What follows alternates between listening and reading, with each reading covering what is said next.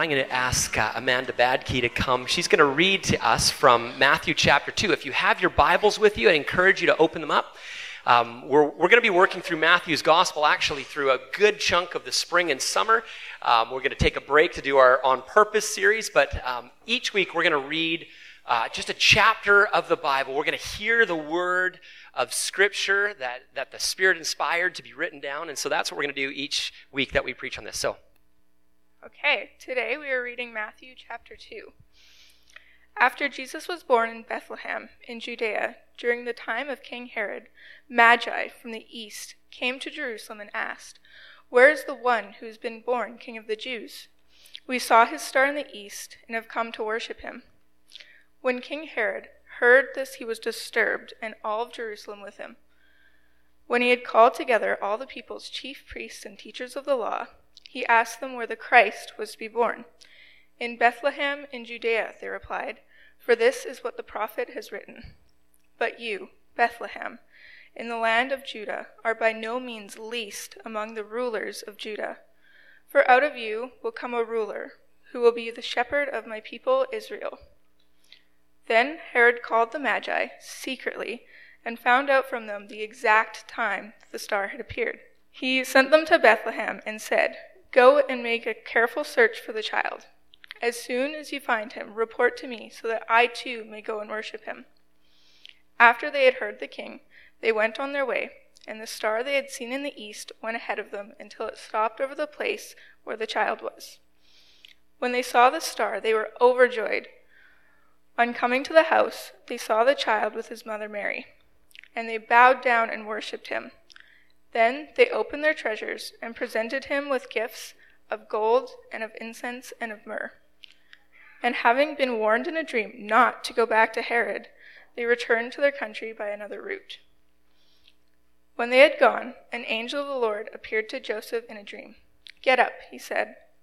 "Take the child and his mother and escape to Egypt. Stay there until I tell you, for Herod is going to search for the child to kill him." So he got up, took the child and his mother during the night, and left for Egypt, where he stayed until the death of Herod. And so was fulfilled what the Lord had said through the prophet, "Out of Egypt I called my son."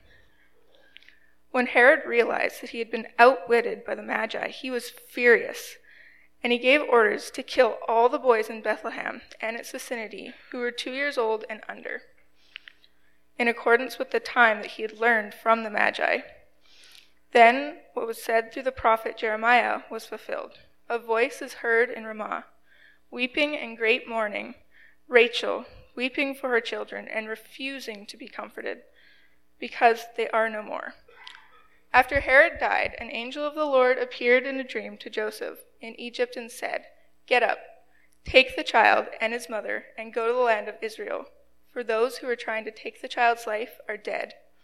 So he got up, took the child and his mother, and went to the land of Israel. But when he heard that Archelaus was reigning in Judea in place of his father Herod, he was afraid to go there. Having been warned in a dream, he withdrew to the district of Galilee, and he went and lived in a town called Nazareth. And so was fulfilled what was said through the prophets, "He will be called a Nazarene."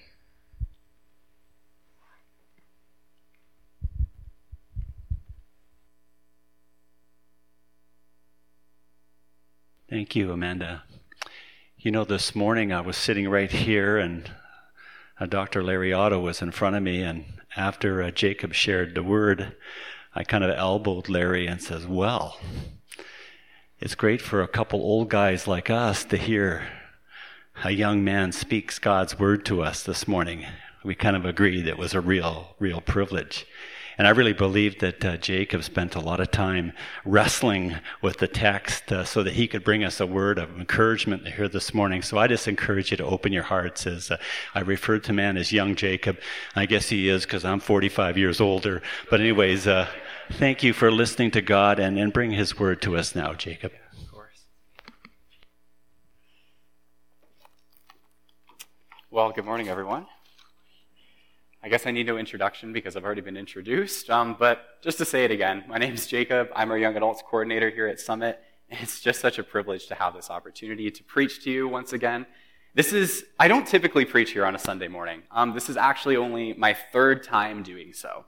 And as Harry already mentioned, I just want to make a confession that I really, really wrestled with this text. Not in the good sense of the word, but I struggled.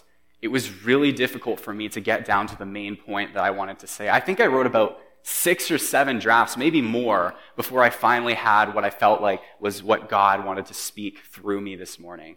And I just got so frustrated because every single morning I would wake up and I'd have all these ideas in my mind that I wanted to put on paper. And I had all these plans for how I was going to fit them together. And I was like, yes, this is going to be such a good sermon. And day after day, I felt defeated because my plans just seemed to fall apart time after time. And I wondered, I'm like, God, why are your plans not succeeding? Why are they failing time and time again?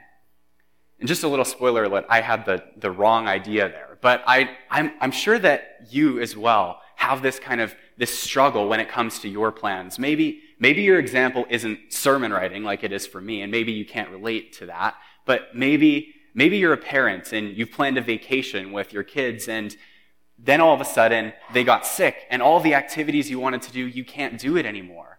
Or maybe you're a student and you plan to have graduated by a certain time, but you didn't meet your requirements and now you're having to do a course again that you've already done.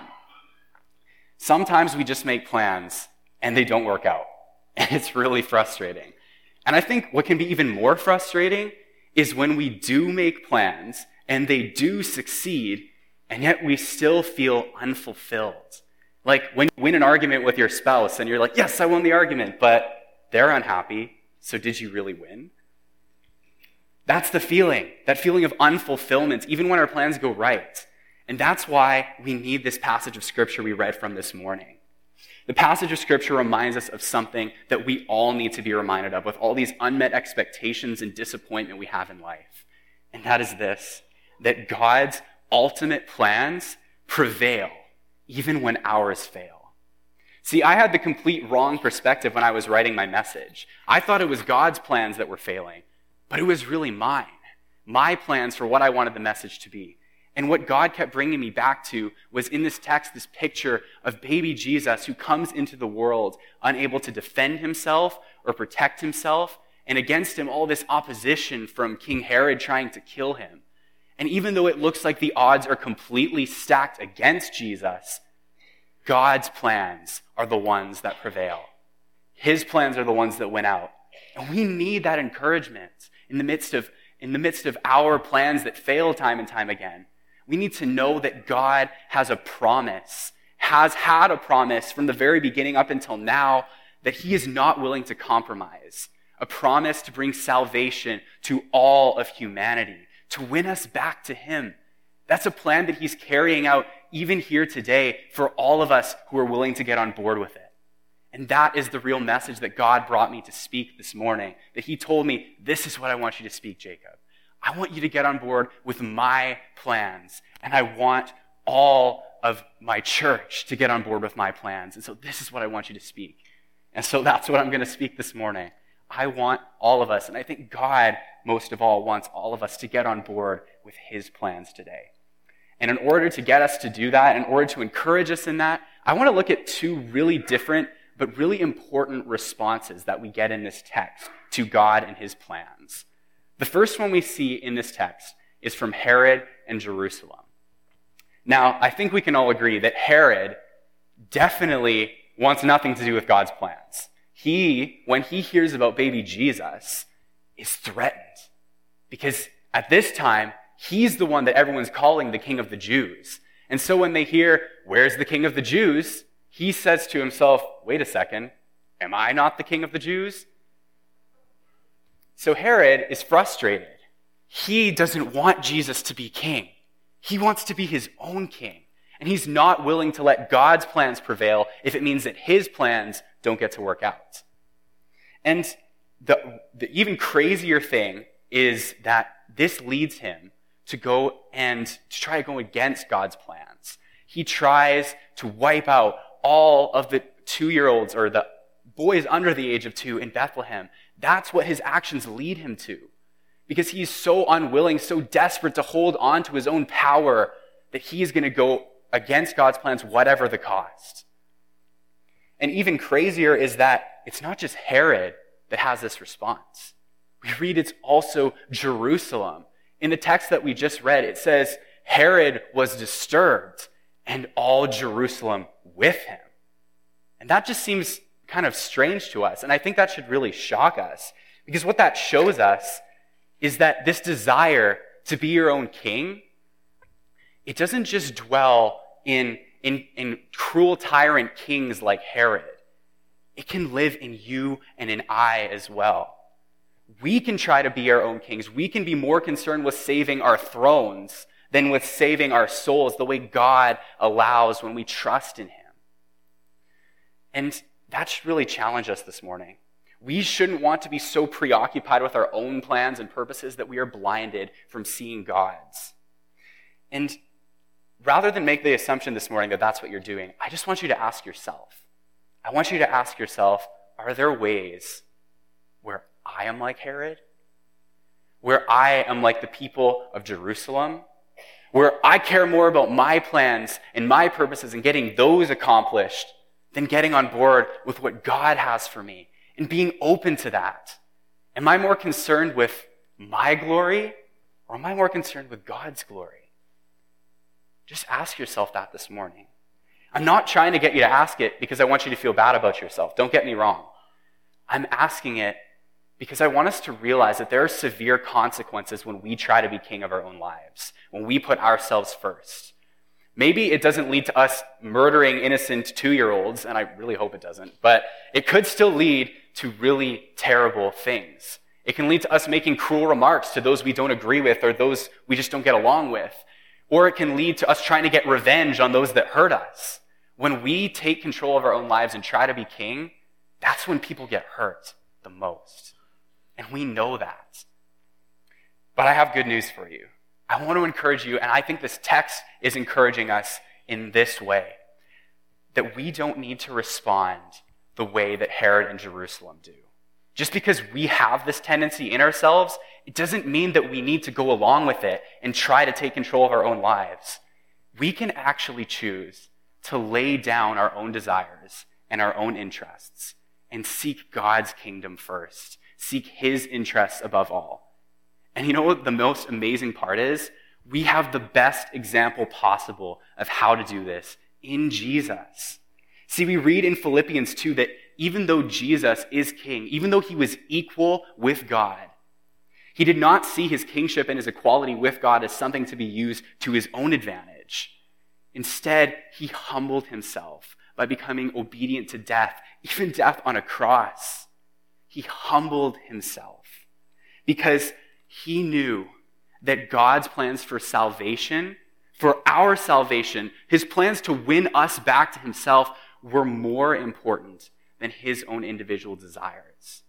And so Jesus prayed perhaps the most amazing and incredible prayer ever prayed, "Not my will, Father, but yours be done."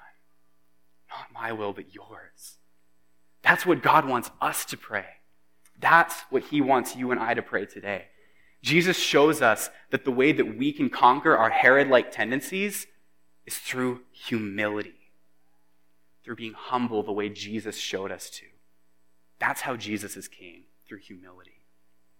Now, thankfully, Matthew didn't just leave us with a whole bunch of negative examples in this text where we say, okay, that's definitely what I want to avoid. He actually gives us some really positive examples that we can follow. And one of these is Joseph. Joseph's response is completely different than Herod and Jerusalem's response. See, the reason his response is so different is that unlike Herod and Jerusalem, Joseph, he's not trying to meet his own plans. He's not trying to fulfill and accomplish his own plans and agenda. But he wants to get on board with God's agenda, with God's plans and interests for his life and for our lives and for the lives of all of humanity. I want to show you how. So when my fiance, Maddie, and I were going through this text, we were doing a Bible study. It was about a month ago. And we were reading the section where the angel appears to Joseph and he responds.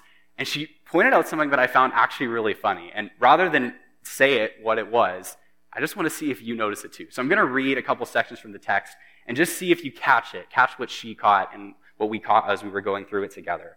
So starting from verse 13. When they had gone, an angel of the Lord appeared to Joseph in a dream.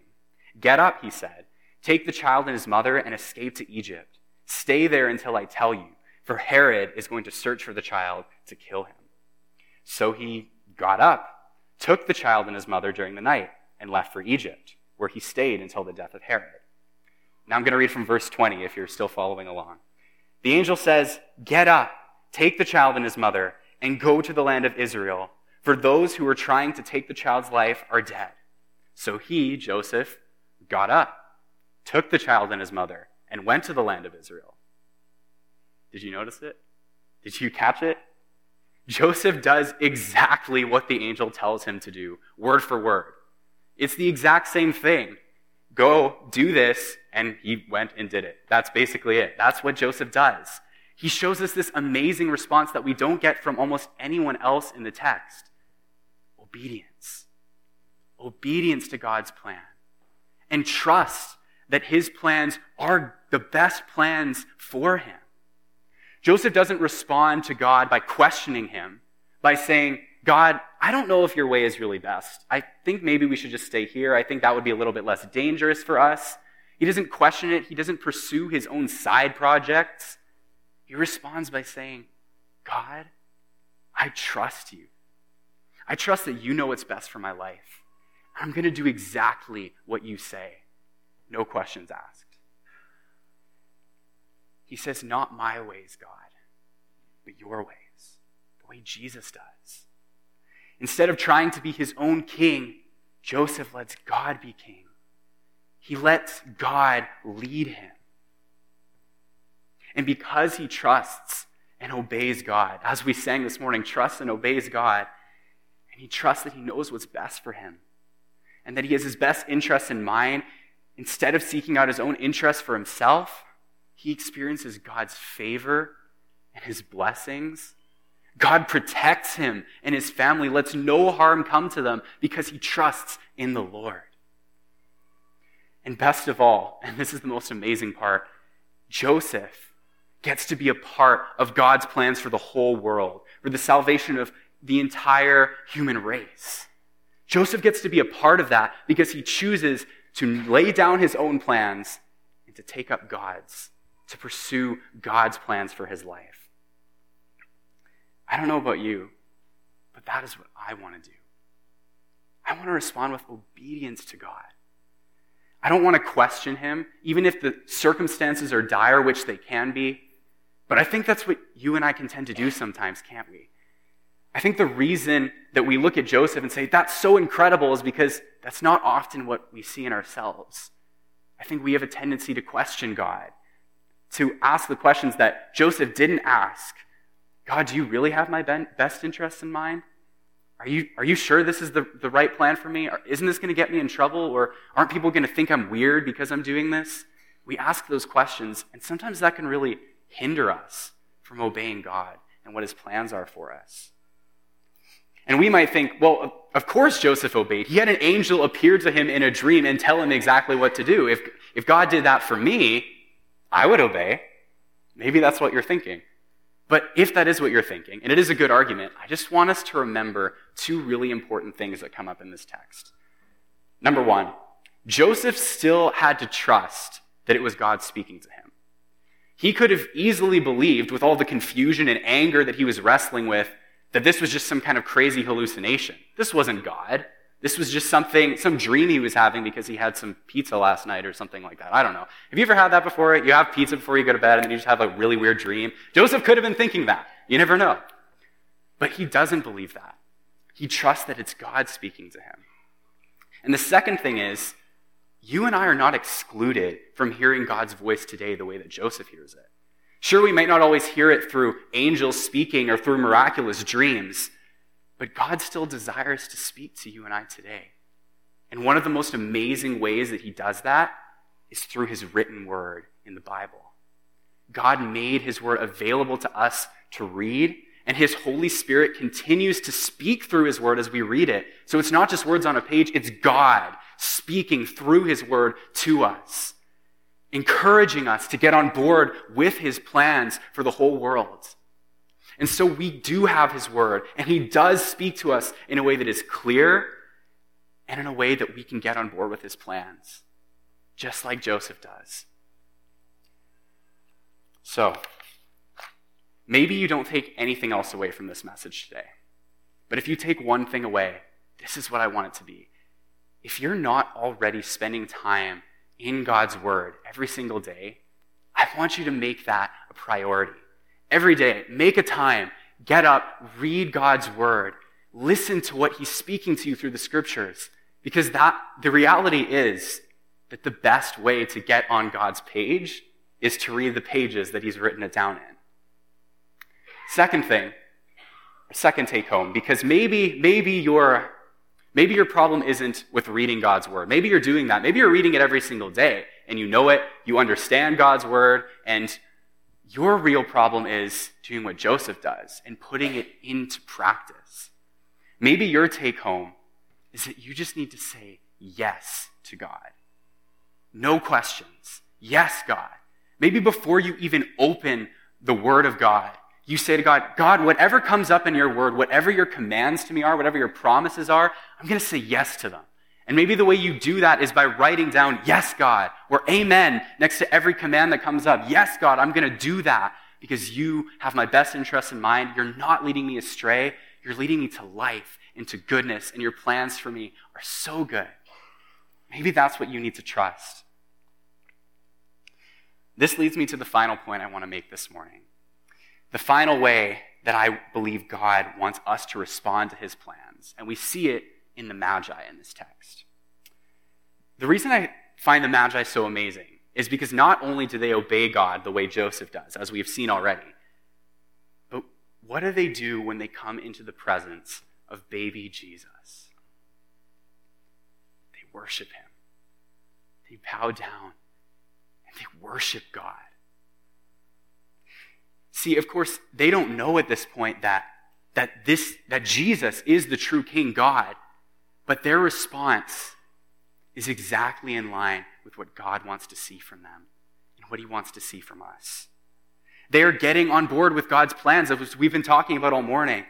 They're making God their priority by seeking him out, by giving him their best gifts, and they're declaring through their worship that he is the true King of the Jews. Not Herod, not themselves. God is. God, you are my King. That's what they're saying. And because they choose to worship God rather than to oppose him, this passage tells us, as we read in the scripture, that they receive great joy. It says they were overjoyed when they saw the star above the place he had been born. That's the joy that I want. That's the joy that God wants for you. I want that joy that comes from God being my King, from making his plans my priority and not my own. And so I want to respond the same way that the Magi do, by worshiping God. And when I say that, when I say worshiping God, I don't just mean on a Sunday morning when we come and we sing to him, which is so great, which is such a big, important part of worshiping God. But what I mean is worshiping him with our entire lives. Giving him our everything. Giving him our all. Just as the Magi bring Jesus gifts that are only fit for a king, that's what we are to do. Bring him gifts that are only fit for King Jesus. And that is our everything. We need to give him our everything, not just our leftovers, not just when we have time for him, not just when it's convenient to follow God. Always. All the time. Everything. That's what God wants for us. And the text promises that when we worship him as King in that way, then we will have joy, just like the Magi do. And we will experience fulfillment. Because instead of pursuing our own plans that often fail and leave us disappointed, we're pursuing God's plans for salvation, for the salvation of humanity, his plans that always prevail and that never disappoint us. We will have joy when those are the plans that we are pursuing. So the text we've looked at this morning shows us that God's ultimate plans for salvation are going to be fulfilled no matter what. The text makes that clear. That's not the question. The question is, are you with him or are you against him? Is he your king or are you still trying to be king? Ask yourself that this morning. We've talked a lot this morning about Jesus being king. And I recognize that can sound really strange to us who live in Canada, where we don't really live under the authority of a king. I want to acknowledge that. But if your question today is, okay, what's that about? What does Jesus being king really mean? How do I make Jesus my king? That's a really good question. But I want to encourage you by saying that it's what we've been talking about all morning. If you're asking yourself, how do I make Jesus my king? Part of the answer to that question is exactly in the question, H-O-W. Through H, humility. Through O, obedience. And through W, worship. Humility, meaning you give up your plans and individual desires for your life. Obedience, meaning you follow God's leading and what his plans are for your life. And worship, meaning you give him your everything. You give him your all. You give him your best. That is how you make Jesus your king. And above all, if you want Jesus to be your king, I would just encourage you to pray and ask him to be your king. If he's not your king already, or even if you've been a Christian for a long time and you just don't know if God's your king yet, ask him today to be your king. And as you're thinking through that, ask yourself what it would mean if God were your king. Ask, what would it mean if God was my king? How would I behave differently in front of my coworkers? How would I change my habits? What would I do differently on a day-to-day basis? What would I do more of? What would I do less of? How would I treat other people? How would I spend my time? Ask yourself those questions. And even in your bulletins, I've just left a couple sections open. I know it's a catching the message, but don't we all need a catching the message? It's not just for the kids, right? So there's a couple sections open for you just to go and to fill in that space with what God speaks to you through his word, what he's telling you to do, how making God your king looks in your life. And I want you to pray through the scriptures diligently as you do that. Don't just make it up for yourself, but let God lead you. Let him be your king. Let him decide what that means for you. In closing, I just want to acknowledge that the reality is that when we recognize that Jesus is our king, even when we do that, life is still going to be really difficult. There are still going to be times where we fail, where we screw up, where we choose our own plans instead of God's plans. And we know this. Those of us who have been Christians long enough and followed Jesus know that we make mistakes every single day. And it's so frustrating. And we choose our own way instead of God's way, even though we know that's not what we're supposed to do. But even though that's true, there is such good news. And this is the most important thing you need to hear this morning if you haven't heard this good news already. The good news is that God still wants a relationship with you, despite all that. He still wants to invite you into his family and to give you life to the full, and to give you purpose in life. He wants that so much for us that he willingly went to the cross to die for our sins so that nothing would separate us from having that relationship with God. He did that to make it possible for us to have that relationship with him. And he did that so that he can continue to use sinful, broken people like you and me, and like even the Old Testament heroes that we read about. What makes them so amazing is not their skillfulness, not their intellect, but that they obey God. They get on board with his plans. And that's what God wants us to do, to be on board with his good purposes. And he wants that so much for us that he protected his son Jesus through all of the opposition that came against him, from his birth to his death on the cross, so that at just the right moment he could die for us, for you, because he cares for you, for all of us. He cares for all of us, and he wants to give you life to the full. He He wants to give you purpose in life. And he wants to give you fulfillment that can be found only in him, only when he is your king. So will you come to him today? Will you make him your king if he is not already? Would you let him lead you and lead you into life? Because it's only God that can lead you there. I believe God's trying to get a hold of anyone who hasn't made that decision right now. And as the worship team comes forward and as we pray, if that's you today, if you haven't accepted Jesus, I would just encourage you to pray this prayer with me, to ask God to be your king today. Let's pray this together. Let's make him our king. Let's pray in closing. Father in heaven, we are so incredibly grateful that you protected your son Jesus through everything, through all of the opposition that came against him, in order that we may have life and have it to the full, and that we can know you personally, God. And we confess that we've tried time and time and again to go our own way and to be our own kings, even though you, God, are the true king.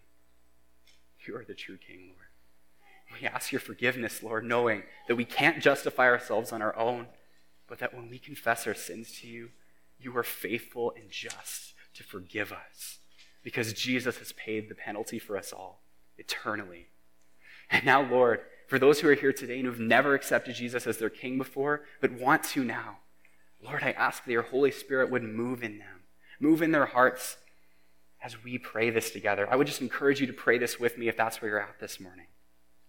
Lord, I need you. Lord, I've tried everything. I've tried to do things on my own, to do life on my own terms. But God, I don't want to do that anymore. God, I'm done living for myself. I want to live for you. I want the life that you give, Jesus. I confess now, Jesus, that you are Lord, that you are king over everything, including my life. And I believe with my heart that, Jesus, you died for me. And it's only you that can save me. If you prayed that with me today or would like that to be your prayer someday, myself or one of the other pastors would just love to chat with you after the service. And now, Lord, send us out from this place with real purpose, with your purpose.